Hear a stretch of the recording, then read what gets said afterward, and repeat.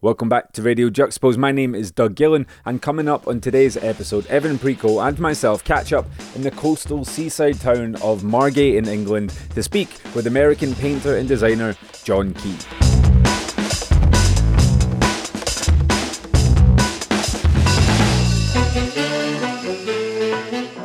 Hailing from Seal, Alabama, Jon Key, along with his twin sibling Jarrett, are a creative force currently running amok in the art game. With a finely tuned signature aesthetic, Jon's paintings are an exploration of his own history and identity through the lens of those who have influenced the most. Comprised of a very limited colour palette, his bold graphic figures bend and contort themselves, fitting into their environment. With a gaze permanently fixed on the viewer, they don't so much invite us into the world, but they demand our attention. Having first exhibited with the Margate incarnation of the Carl Friedman Gallery back in 2022, Jon clearly took a shine to this British seaside town. Known for its picturesque sunsets and thriving creative community, Jon has set down some brushes here in Tracy Emin's new artistic hub, TKE Studios. And this is where we meet Jon today, to talk about life, art, Margate, and a whole lot more. If this is your first time listening to Radio Juxtapoz, please hit that subscribe button so you never miss an episode. And if you are feeling particularly generous today, why not drop us a wee review wherever you happen to be listening in from. Let's get into it right here, right now. Jon Key in conversation with Evan Preco and myself on Radio Juxtapoz. Feel like we should have Jon introduce where we are and the atmosphere and the vibe and the flow, just the whole thing. So Jon Key, I don't even know where we should say you're based. I'm based in Brooklyn. Okay, we can say that. Yeah, based in Brooklyn. I would say I'm based in Brooklyn and Margate. We can say that. Maybe that sounds cute. Where are we and why are we here, Jon? We are in lovely Margate in the TKE Studios, in the beautiful main gallery space this rainy day. Rainy summer day. But I wanted to, one of the things that we should definitely make clear, you're not like in a residency at the moment. You have a studio here at this location in Margate that you come and use when you're inspired and want to come out to the UK. Exactly. I have a full-time studio here. I come to Margate a few times a year, stay for a few weeks, and yeah, it's like my studio away from my studio. So how does that work? Like, this seems, it is a little bougie, but how do It's a little bougie. It's a little bougie. How do you end up with a studio in, halfway across the world? How convenient is that? It's like going, we live in New York, so it's like, I'm going to New York or going to LA, which I was bi-coastal for a while that way, going to San Francisco. And this is literally the same amount of time to go the opposite direction and kind of be bi-coastal in Margate. But how did I even end up here? So I work with the gallery, Carl Friedman Gallery, up the hill, and I've been working with them for a couple of years at this point. Yeah, and so Tracy was saying that she was opening this school, she was opening this studio space, and we did a tour when it was like still under construction, and I was like, I want a studio here. And it was also kind of obvious too that Tracy wanted me to have a studio here. She was like being like, kind of like, oh, let me show you around, let me make, like, she really, like, she loves that we love Margate, and I think she's always just trying to find and figure out reasons just to bring interesting people here. And yes, we saw the studio and we were like, we want a space. So Jared and I share it. So when I'm here, I use it. When Jared's here, they use it. Quick context, is Jared? Jared is my twin. Yeah. So I have a twin also. They're also an artist. They work with 1969 Gallery in New York.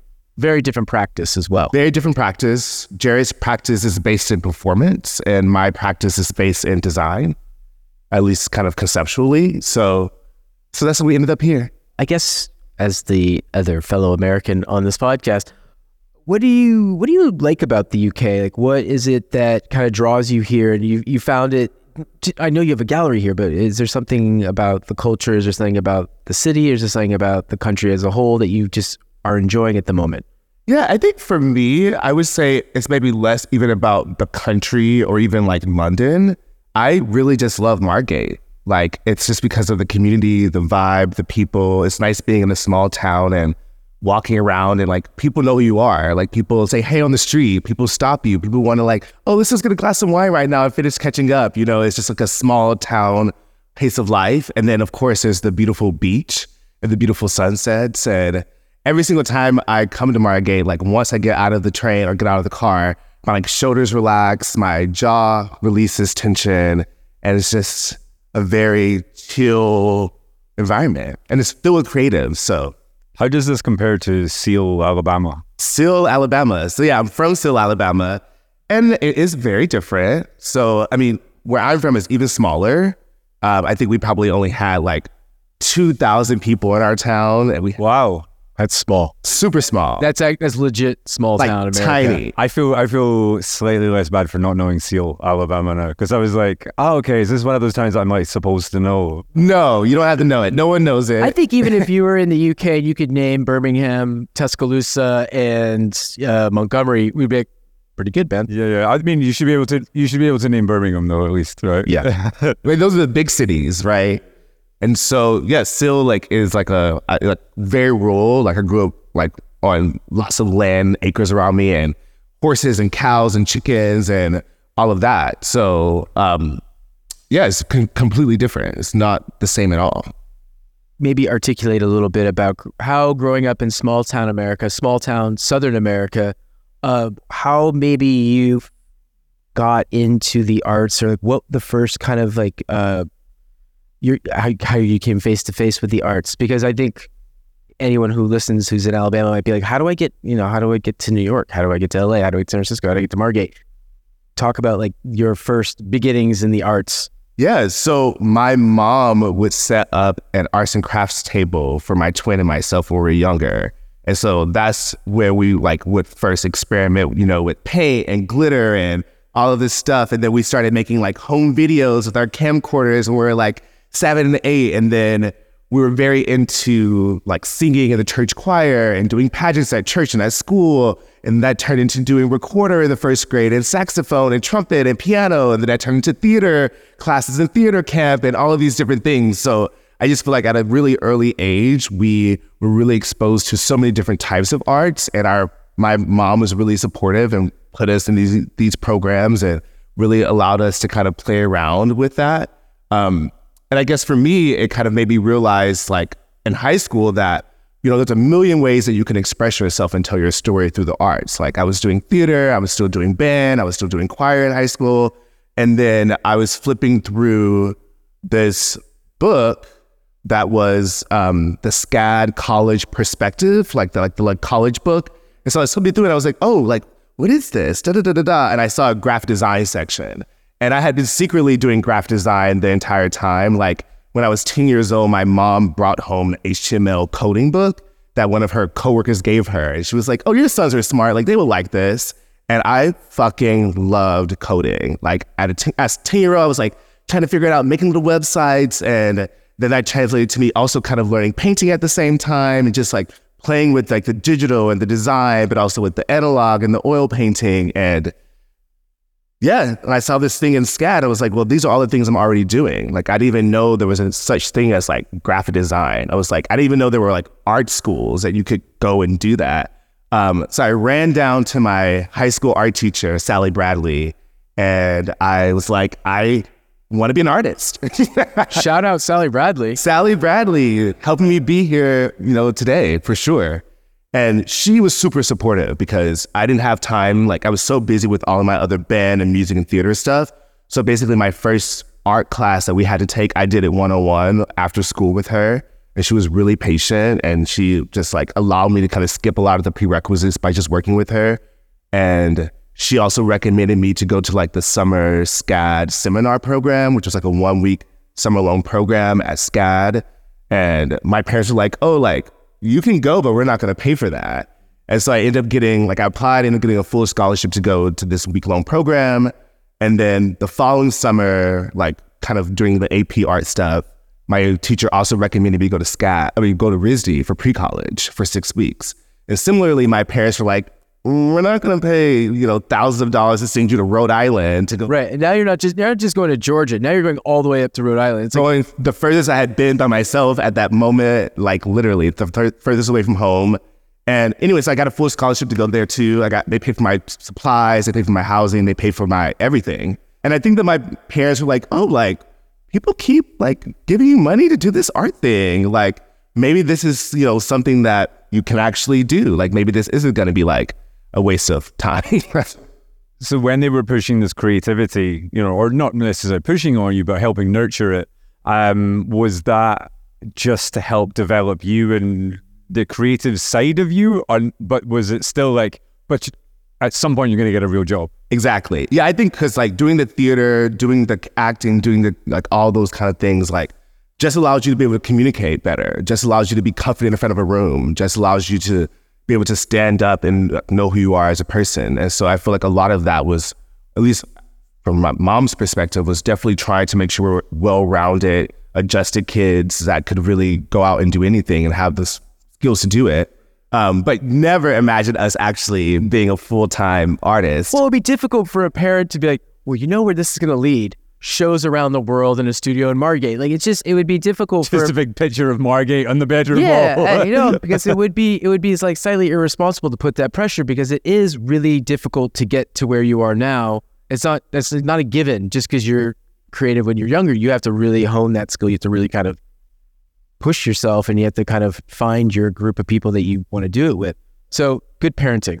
Yeah, I mean, I really thought I was going to be a psychiatrist, like in high school. You've got a coach. Yes, this is the couch for it. But Jon, are you not? I mean, am I not? I feel like I am. I was actually talking to my mom like a couple of weeks ago, and we're on the phone, and she was like, I just don't know what I was thinking. Like, of course you were going to be artists. Like every single thing that you did growing up was like leading you to do this. And I think that was a really nice kind of revelation for her, just to realize like, it has been like this lifelong pursuit, and it has been like a passion for the both of us for forever. And, my dad runs a construction company, and in some ways it's kind of like an art form in terms of like, there's a plot of land and then you like make a beautiful house, and I think there's a lot of things that's interesting there. And my mom had these sketchbooks growing up, and we like saw her sketchbooks of her drawings, and she's so good at drawing. And so I kind of feel like it was inevitable. Yeah, I think so. Did your parents know that perhaps you and your sibling would support each other too in your creative endeavors? Well, we had one rule growing up, is that Jared and I were the only siblings that we had, and we had to be best friends. Like we had to support each other. We had to depend on each other. Like we had nobody else but each other. And our parents made that really, really clear, like from so a super early. Of you? It's just the two of us. Yeah. So, and they made that super clear at an early age. So, and obviously it's still super nice now that whenever we're doing something, either like, having a show in San Francisco or whatever, or like carrying a box down the street, like you have someone to like help you do it or be there to support you. Was it a conscious decision to try and find your own voice then and try and be independent of your sibling, or was it ever an issue? No, I mean, we're twins, but I think that Jared and I always had different interests going up. Like Jared has always been way more into music, like way more into singing, way more into piano, way more like amazing flute player, like all these things. And Jared was like really into like learning languages and being like really nerdy in that sense, while I was like being really nerdy on the computer, like coding. So I think we both had our like various kind of like visual or like mental pathways that really informed what we cared about and what we wanted to do, and still does. Like Jared is writing opera and is, creating all this custom music, and does these hair painting performances, and it's like making these scores. And so still using all of these, skills that they started, learning when they were younger. Is it competitive between you? So it's not competitive. I think it's really... I was going to ask that. I think it's a really good... Yeah. A lot of people ask us this. What's the Christmas table like? If you celebrate Christmas, like, what is it like? I hear you did the opera. Well, I had 2 shows. No, it's so not like that at all. It's more like, it's just like, I feel really blessed and lucky that it's not competitive. It's very supportive, and it's very like, how can I help you be better? How can you help me be better? How can we actually give each other critical feedback about our work and great opinions about the work? But also, I think for us, it's just, we really just want to see each other just be the best versions of ourselves. And especially like, growing up in Alabama in our households, like some days it really did feel like we only had each other, and in kind of some of the chaos that was going on. So yeah, I think it isn't competitive. It's more like, well, if I'm killing it, I want you to kill it too, you know? And it was always like that. You Yeah. didn't have to like learn that. You didn't have to, that's a beautiful thing. Yeah, I think so. Yeah. I would have just been like, no, we used to kill each other, and then through therapy, we managed to learn how to do that. That's kind of the answer I was half expecting. Yeah, no, I mean, honestly, no. It's actually been really supportive and chill, and actually like, you know, like your best friend, you know, along the way.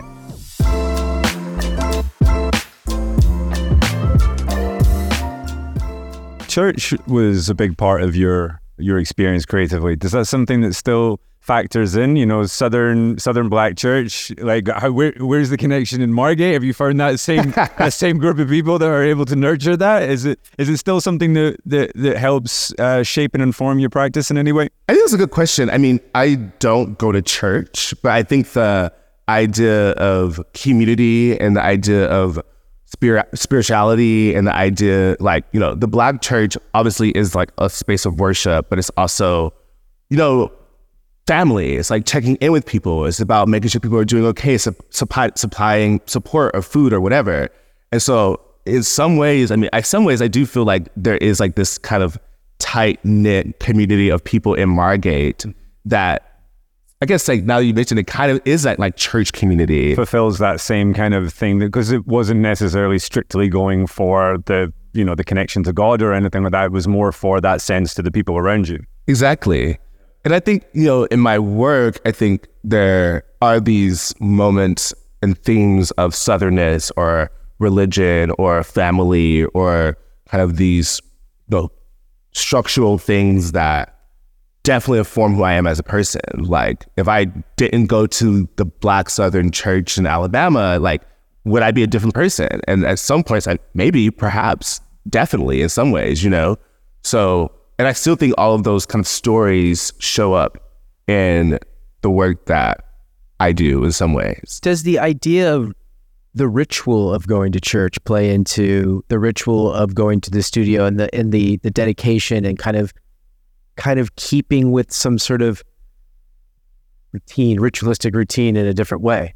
Interesting. I mean, I have never thought about it that way, but I definitely think, like, when I go to my studio, for example, in New York, or even here, you know, it's like, thank God I have this space. Thank God I can go in here and like do this work, and it's quiet, and it's like really me, you know, focusing on everything, you know, what I want to make, what I care about, like just having that moment of reflection, having that moment of like manifesting in the studio and like, you know, making work and being like, I want this to do this. I want these things out of this. I want, you know, and I feel like there is something kind of like church-like about that. That's interesting. Well, like, we never asked this question, but because it's a podcast and no one can see it, I mean, you have to listen to it. We're sitting with a painting of yours behind you. What is your work? What is my work? So my work focuses on the various intersections of my identity and using kind of a limited color palette and using motifs and themes from my own personal memories. It creates my work. So for example, like, I paint with the color red, which for me means like family and bloodline and ancestry and legacy. I paint with the color green because I grew up in a bucolic, verdant, like, farm, you know, in Alabama. I use the color black for blackness, my community, my race, my people. And then queerness is violet, which is, you know, I like this color because purple and red, or blue and red makes purple, whereas violet actually is its own color. It exists as its own light spectrum, and it comes out of the ground as violet. So it's like this color that's outside of this binary. And I think about that a lot in terms of how I think about my own queerness. And it's not trying to be more masculine or feminine or these things. It's really like, I'm this own being. I have my own like presence and space and autonomy and agency. And then I use like these patterns, like, for example, the polka dots. Like, my grandmother's nickname was, my mom's nickname was Polka Dot. And so that shows up a lot in my work. And my dad would wear these kind of construction, I call them uniforms, to work, where it was like plaid, kind of checkerboard, you know, designs on his shirt. So that translates into my kind of checkerboard patterns. And I think, again, having this matriarch and the patriarch and having these two sides in my family.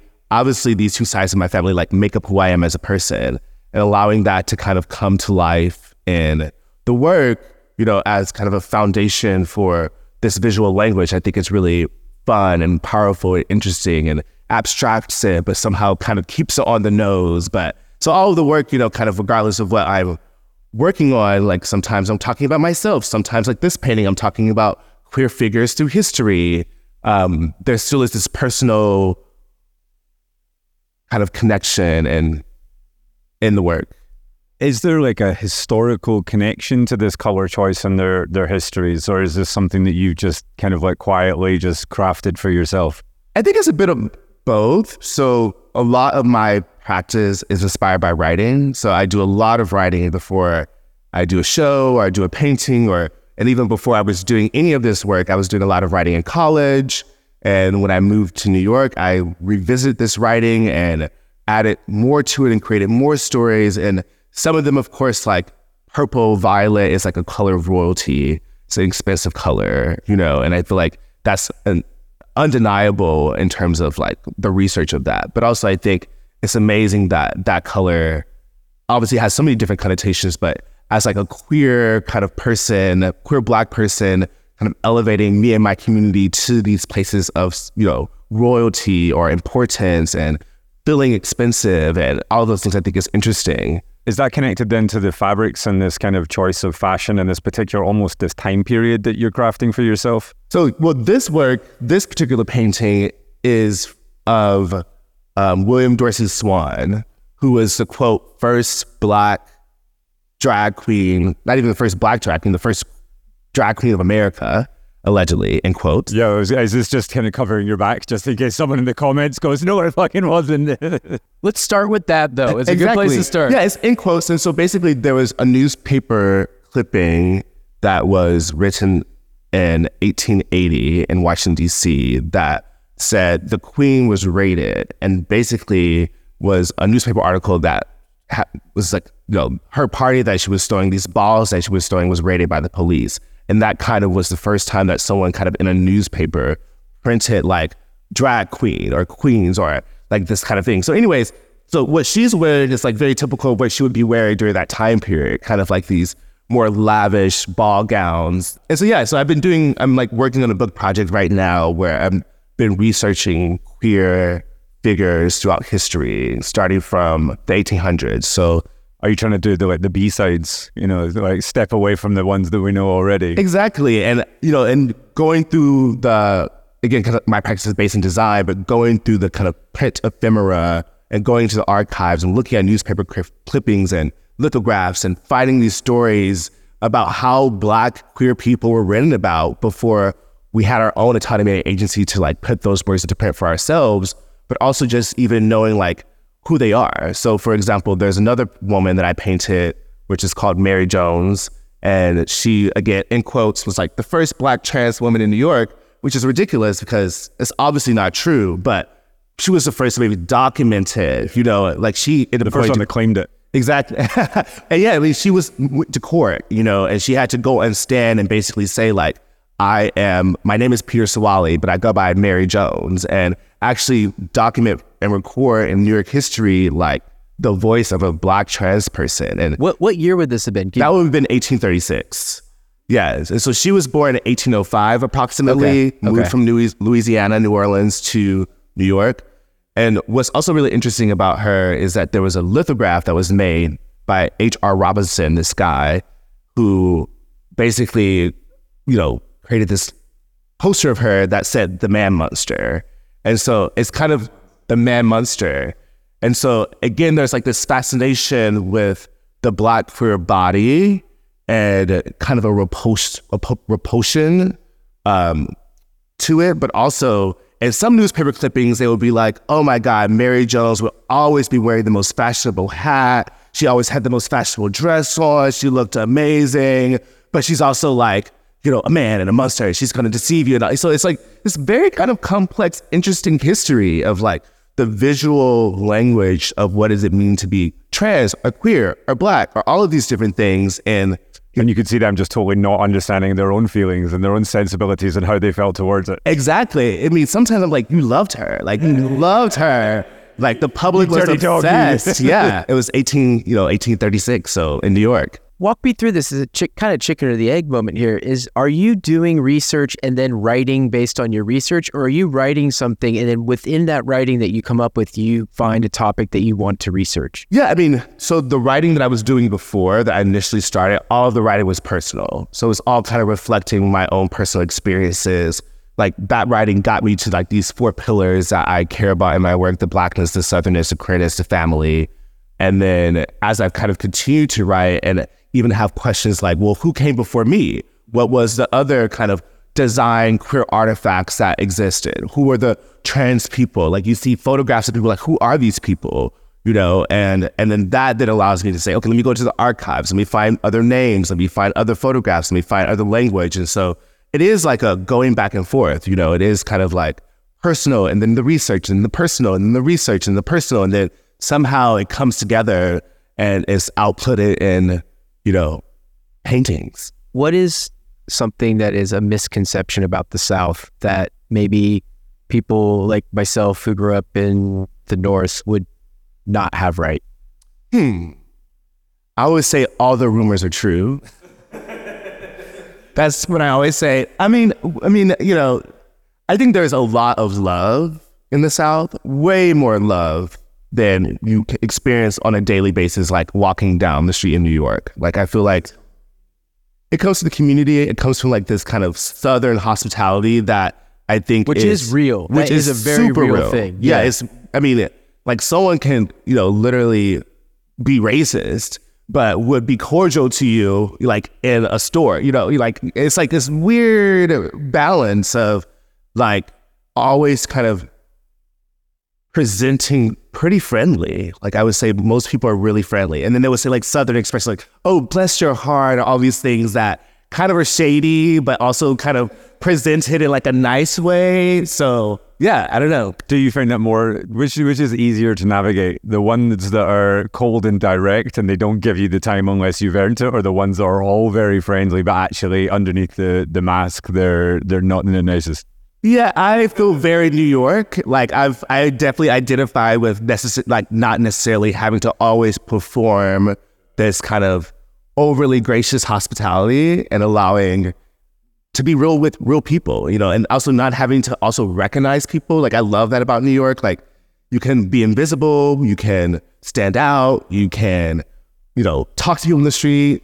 You don't have to, like, there's like, you don't have to do this whole like open the doors and be like, you don't have to do all those things. And no one's like offended if you don't, like, oh, this person is just living their life. There's something beautiful about being invisible. Yeah, it's something beautiful about being like, I'm by myself, you know. And then, of course, like we know, like, there is community in New York. Like, it's, you know, sometimes too small of a community in New York. So, yeah. When was the first time you saw yourself represented through an artwork of any kind, be it, you know, music, visual arts, or something like that? I love this question. That's a good question, Doug. Yeah, I love this question. So for I didn't even have that one written down. So I would say, I guess something that was really pivotal, I don't know if this is maybe the first time, but the really pivotal moment was the 10th magazine, which is a Black queer fashion and lifestyle magazine that was founded in 2014, 2013. So fairly new. So it's pretty new. Yeah. And it was founded by Kari Sepp and Andre Vernon and Kyle Banks. And it's based in New York. And I was just moved to New York out of graphic design school. And I was on Facebook and I saw this ad that said, Black, gay, unbothered, order today. And I was like, what is this? And then I clicked on it and it was a magazine. And I was like, a magazine about Black gay people? Like, what is this? And so I ordered it. And when I got it in the mail, like a couple of days later, I was flipping through it so slowly. And like, I got halfway through the book and I was sobbing. Like, it was the first time that I had ever seen like a magazine that had like beautiful images of Black queer people, written by Black queer people, high art directions, super fashion, all like the brands, all the things. And I was like, it was for me, you know? And so, of course, I like closed the magazine. I emailed them immediately, and I was like, what is this? This is amazing. I want to work with you guys. Let me help you. Let me do anything. And I have been working with them ever since. So yeah, I mean, that was really kind of amazing. And from that whole process of working with the 10th magazine, that whole gang of guys and women and people, I was able to meet like all these amazing Black animators and illustrators and writers and fashion people. And so suddenly in New York, my community of like Black queer creatives that I was so desperately searching for that I did not have in undergrad was there, It's funny because I'm as a straight white guy, the labels and things like that aren't things that we have grown up with. Like these, it's by our default. The world is made by the default of the ancestors and things like that. So we don't question these things. And then the more I start to learn about and have my worldview opened up, and we learn about the power of labels and things like that, and just seeing a magazine that said, are you Black and queer? And it's like, there's nothing else identifying. Not about like, are you into this? Are you just Black and queer? And those labels were enough to pull you in and get you to the point where you were physically moved.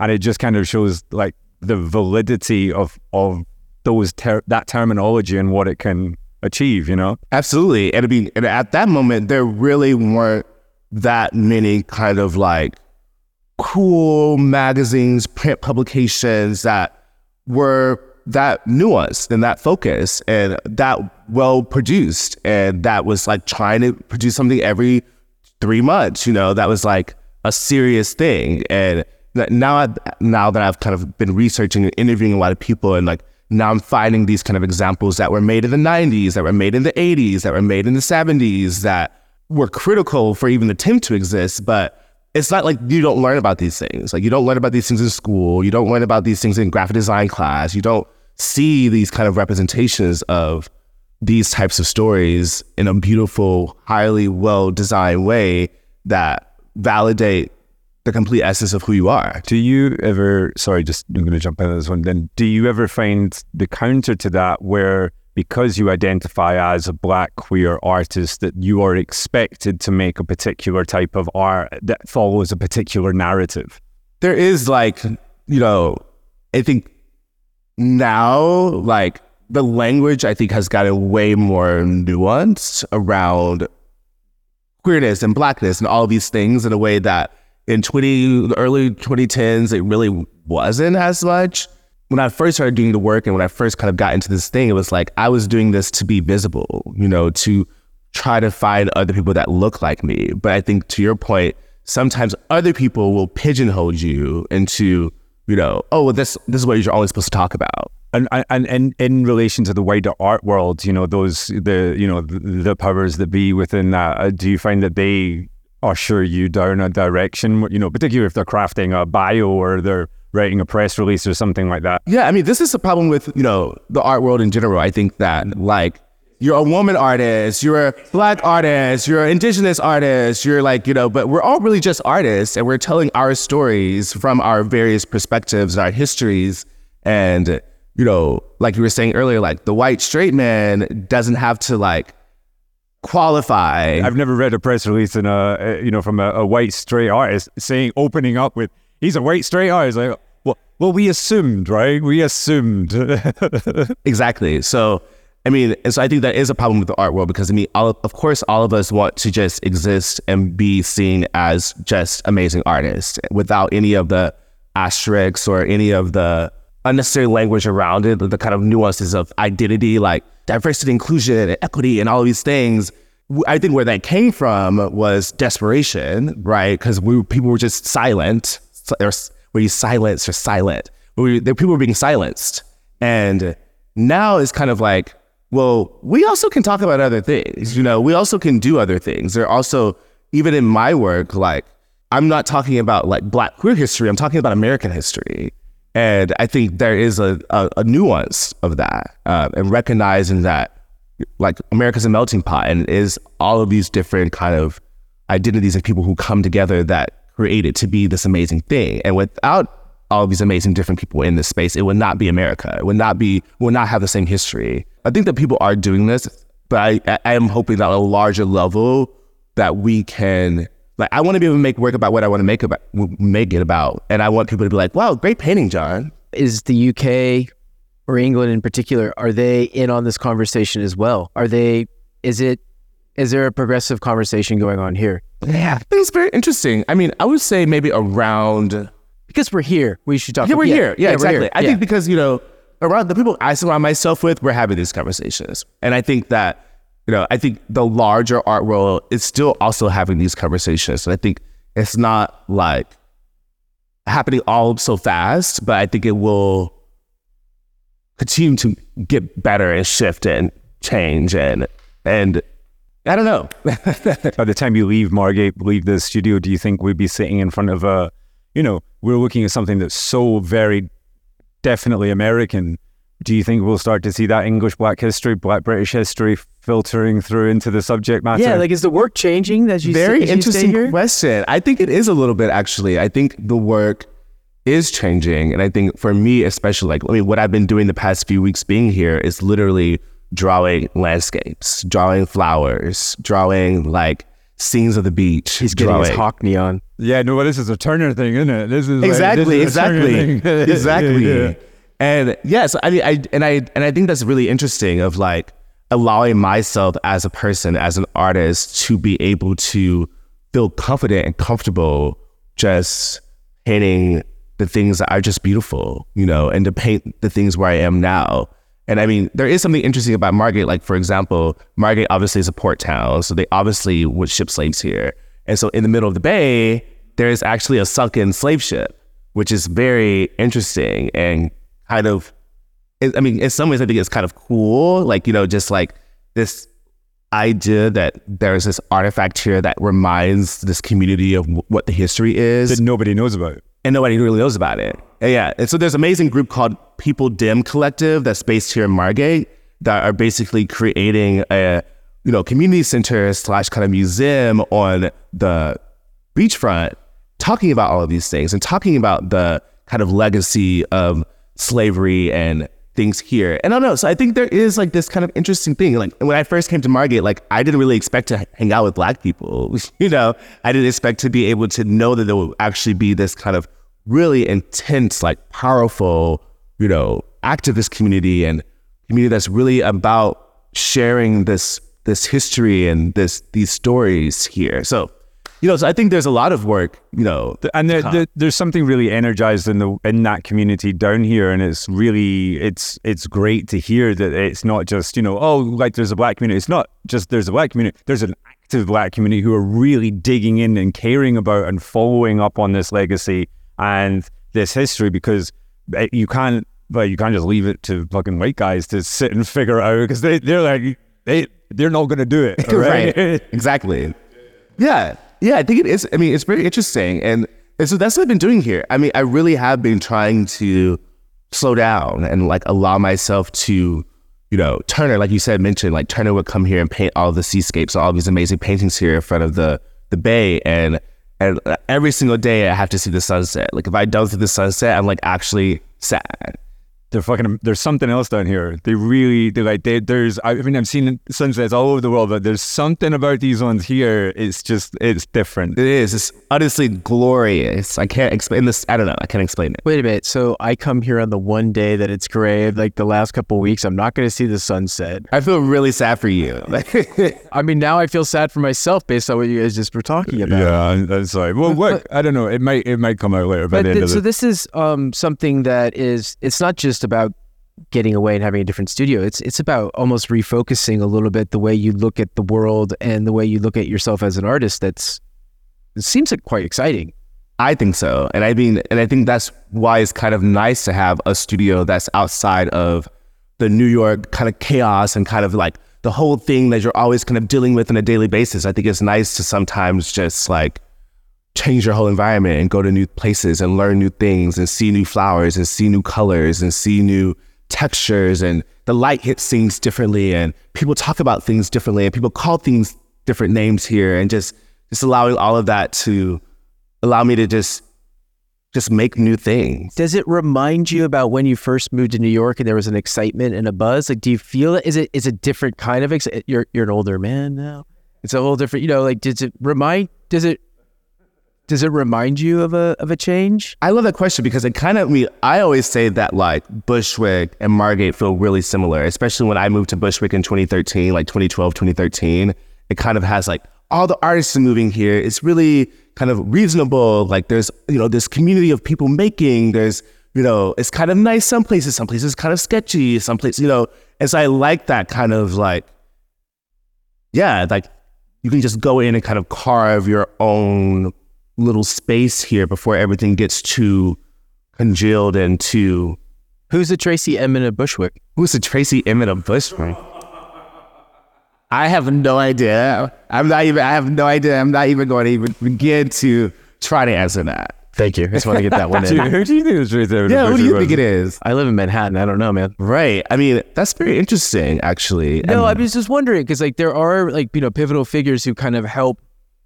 You know, the community. There's a community of people going to a certain area already, and then kind of Tracy being from Margate, being such a pivotal figure in the contemporary art world. Like her coming back here and doing something, it's a big deal, and that kind of like reshapes the way we think about a place that was already happening and artists were already coming here. It's kind of curious if, like, you know, I can't remember of anyone like in New York doing that, but I'm curious about that. I mean, I guess like when we first moved to New York, there was like, especially in Bushwick at this time, there was like so many like arts collectives that were coming up. Like I used to run an arts collective, co-founded an arts collective with a bunch of my friends who went to Brown. And it's like Yellow Jackets. I mean, there's so many arts collectives that were just happening then. And I feel like that to me was kind of a very cool thing because I think that people were taking responsibility for their own building and people were taking responsibility for their own community engagement and like just trying to like, again, be different than Manhattan. Like we wanted to say, well, let's show the trans people, let's show the women, let's show the people of color, let's show the, you know, all of these people that maybe don't necessarily get shown, or especially in 2013, you know, get shown as much in those kind of gallery spaces. So, but I feel like there is like this kind of collective zeitgeist or energy that I think everyone was just like coming from college in like 2010, 2011, 2012, you know, after the recession, after all these things, I think people were just kind of looking for spaces to build. And they're looking for their tribe as well. You know, they want to find the people to share that experience with and help collectively do something with, you know? Exactly. You can do nothing by yourself. Like you can literally do nothing by yourself in New York. I mean, anywhere, but especially New York. Particularly in New York. Yeah. And there's that smaller energy here where it's so small in comparison, you know, it's less overwhelming, I guess. Yeah. I mean, I just love it here. Well, we've talked about this on the podcast before, though. Like so many artists don't realize that we talk about artists in terms of movements and like as groups. We don't necessarily talk about artists as individuals who just like, you know, went through history by themselves, painting by themselves with no other like contemporaries. And I think a lot of like artists when they're younger, I think the advice is always like find the group of people you want to come up with because that's actually how everything's going to be nurtured, how we're going to talk about it. I think that's always something that's really important. Seems like it's happening here. Absolutely. I mean, if it wasn't for our arts collective was called Codify Art. And I mean, if it wasn't for Codify Art, like we all had our first shows because of Codify. You know, we had house shows and have house parties and we'd put up shows in our house and invite 200 people over. And then that slowly transitioned to us having like our first kind of arts collective show together in New York and Bushwick. And then, you know, all of these different, and then we did Spring Break Art Fair in New York as an arts collective. And then that's where like, you know, my work was first seen by Kathy Grayson and all these people. And so I think it was like, if it wasn't for us committing to ourselves and committing to just the act of making, the act of building, and the act of showing, like, I don't know where we would be. I guess we haven't even talked about it. Look, you're a successful artist right now. Everything's going really well, and like people love your work. Now. Right. No, I don't want to jinx them. You're gonna be great for you. I think you're gonna be great forever. I don't know. I'm not trying to jinx him, motherfuckers, both of you. What was like kind of that sort of break for you where some of these really great contemporary curators and and galleries were noticing your work? Like, what was kind of the break? Yeah, I mean, the break for me was Spring Break Art Fair. Like it was our first show that we curated. That was like a big art fair. Like, I don't know, Spring Break Art Fair is kind of the independent art fair. So you could be independent curators, you could be independent arts collectives, you could be an artist and you present projects. And so we presented a project that was called Standard, which is double standard, cute. And it was just like all of our friends. It really was good. Like, it was really good. And like we had Martine Gutierrez, who is now like this amazing artist. I mean, she was amazing then, but she's an amazing artist that showed at the Whitney Biennale. She showed at the Whitney Biennial. She showed at the Venice Biennale. She's killing it. So we like, this was before all of that. We showed like just a bunch of our friends. And I think that was really cool because, you know, we had 2,000 people come into our room, you know, over that course of that, you know, weekend or whatever. And so like those people were like Kathy Grayson. Those people were like, you know, other kind of amazing collectors, and people started sharing things on social media. And then like people, it was just like this weird thing. And I had a conversation with Kathy actually, and I was like, wow, like this is just crazy that like she shared my work on Instagram, and like people like kind of started to care, you know? And then I sold all my work out from that show, and I had like 3 paintings. I had only made 3 paintings ever, and they all sold. And it was kind of like, what's going on? And then the following year we did Spring Break again, and like Anita Chanel Abney bought a work, and like, you know, and so it's just like, and then started meeting other galleries. So it was like this kind of crazy, almost, definitely not overnight, but definitely like I just feel like I was like suddenly visible, you know?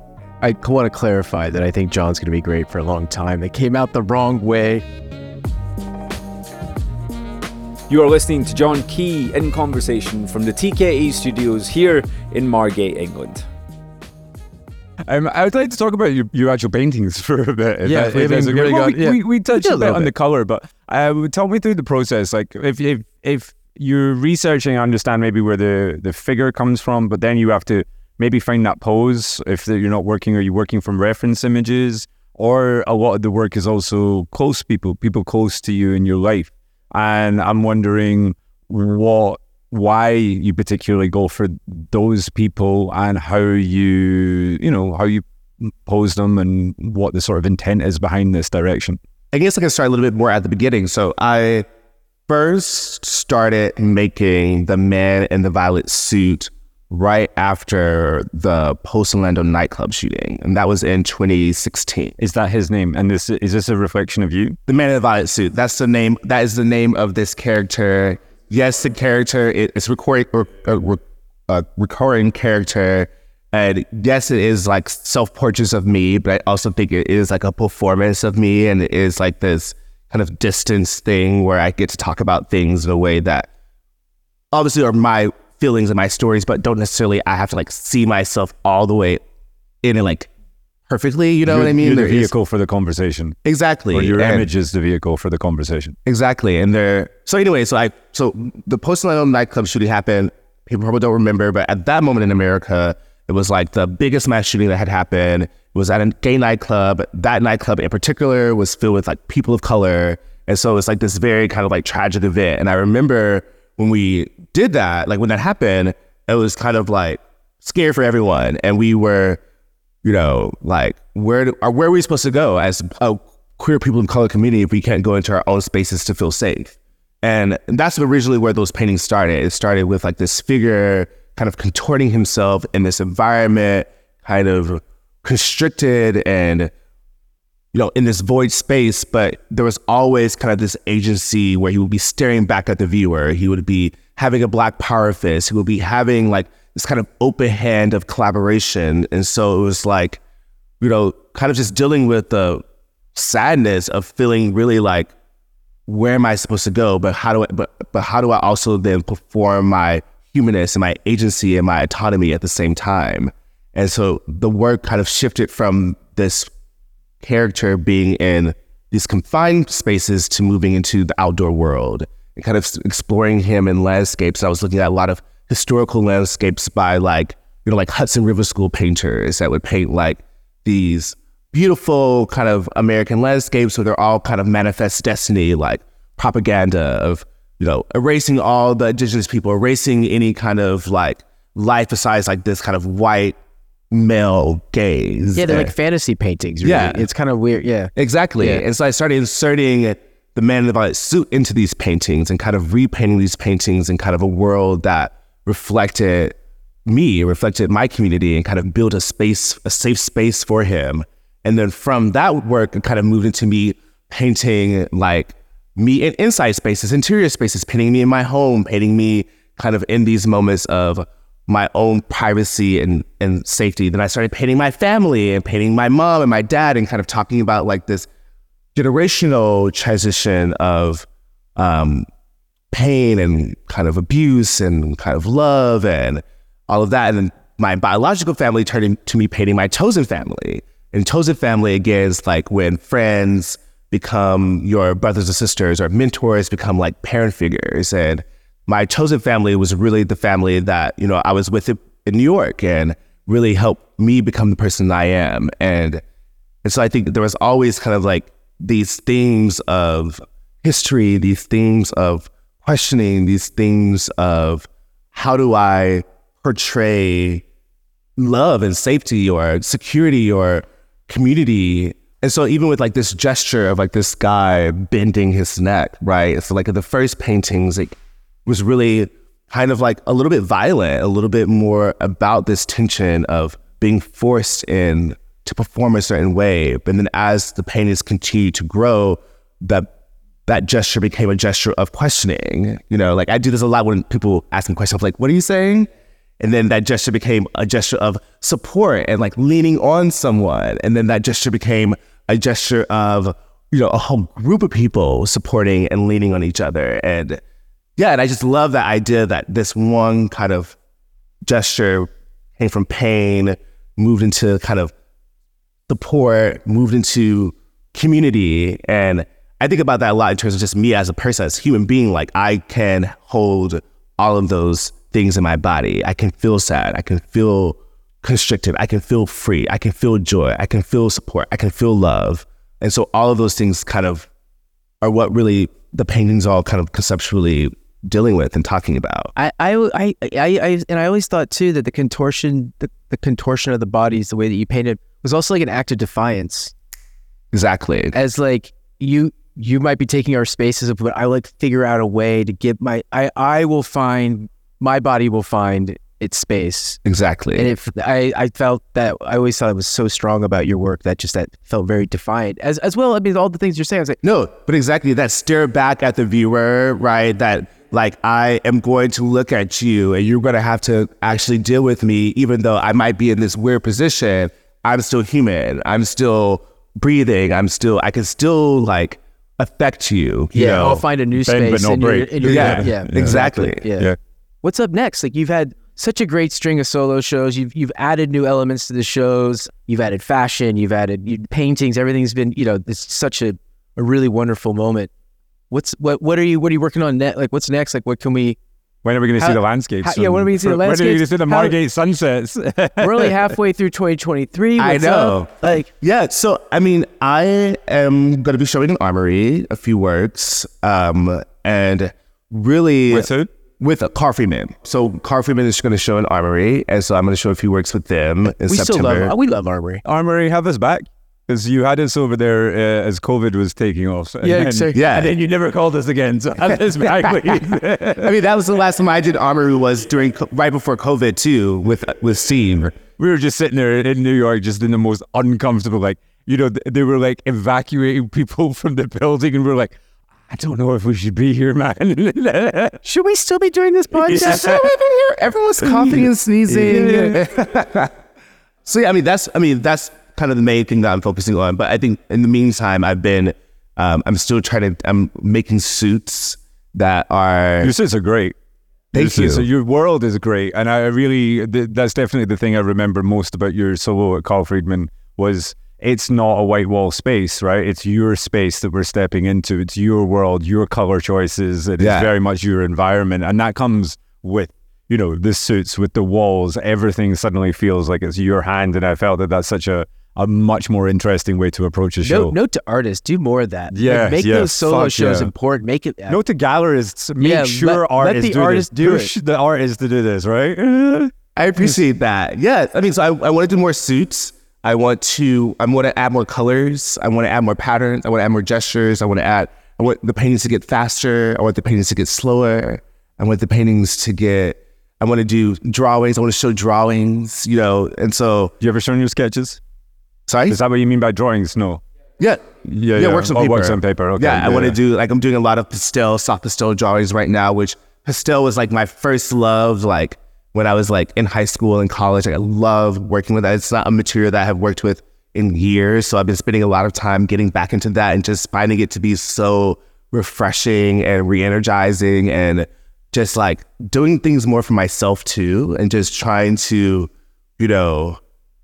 just keep exploring and pushing what does it mean to tell these stories, and how do I even tell new stories, and like how do I even tell even more personal stories. I think that's something that I'm really interested in. Like I want to do like a whole series of work that I'm kind of doing a lot of writing and like little drawings about right now that are about my dad. Which is your most personal work right now? That's a good question. So I think my most personal painting that maybe I've made, which I don't even think that anyone's ever seen actually, was a painting of me and my twin and my mom and my dad at a dinner table in our kitchen. It's a real scene?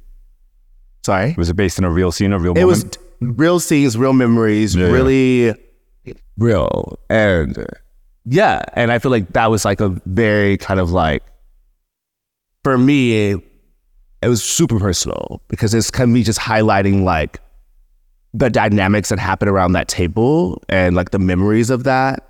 And so I think a lot of the work that I am excited about doing, it's like I was doing like a lot of like historical work and researching a lot of people, and like, which I love, and I'm still doing that. But then now trying to like, I guess like research a little bit more about myself. Do you find it is it easier to tell the stories of, dead people than it is to tell your own story? I think it is. And I think I've been also a little bit kind of hesitant to be that vulnerable, because I think like, like my work doesn't exist in a vacuum. Like people, like my family sees my work, like, my community engages with my work. Like someone's going to hang that on their wall.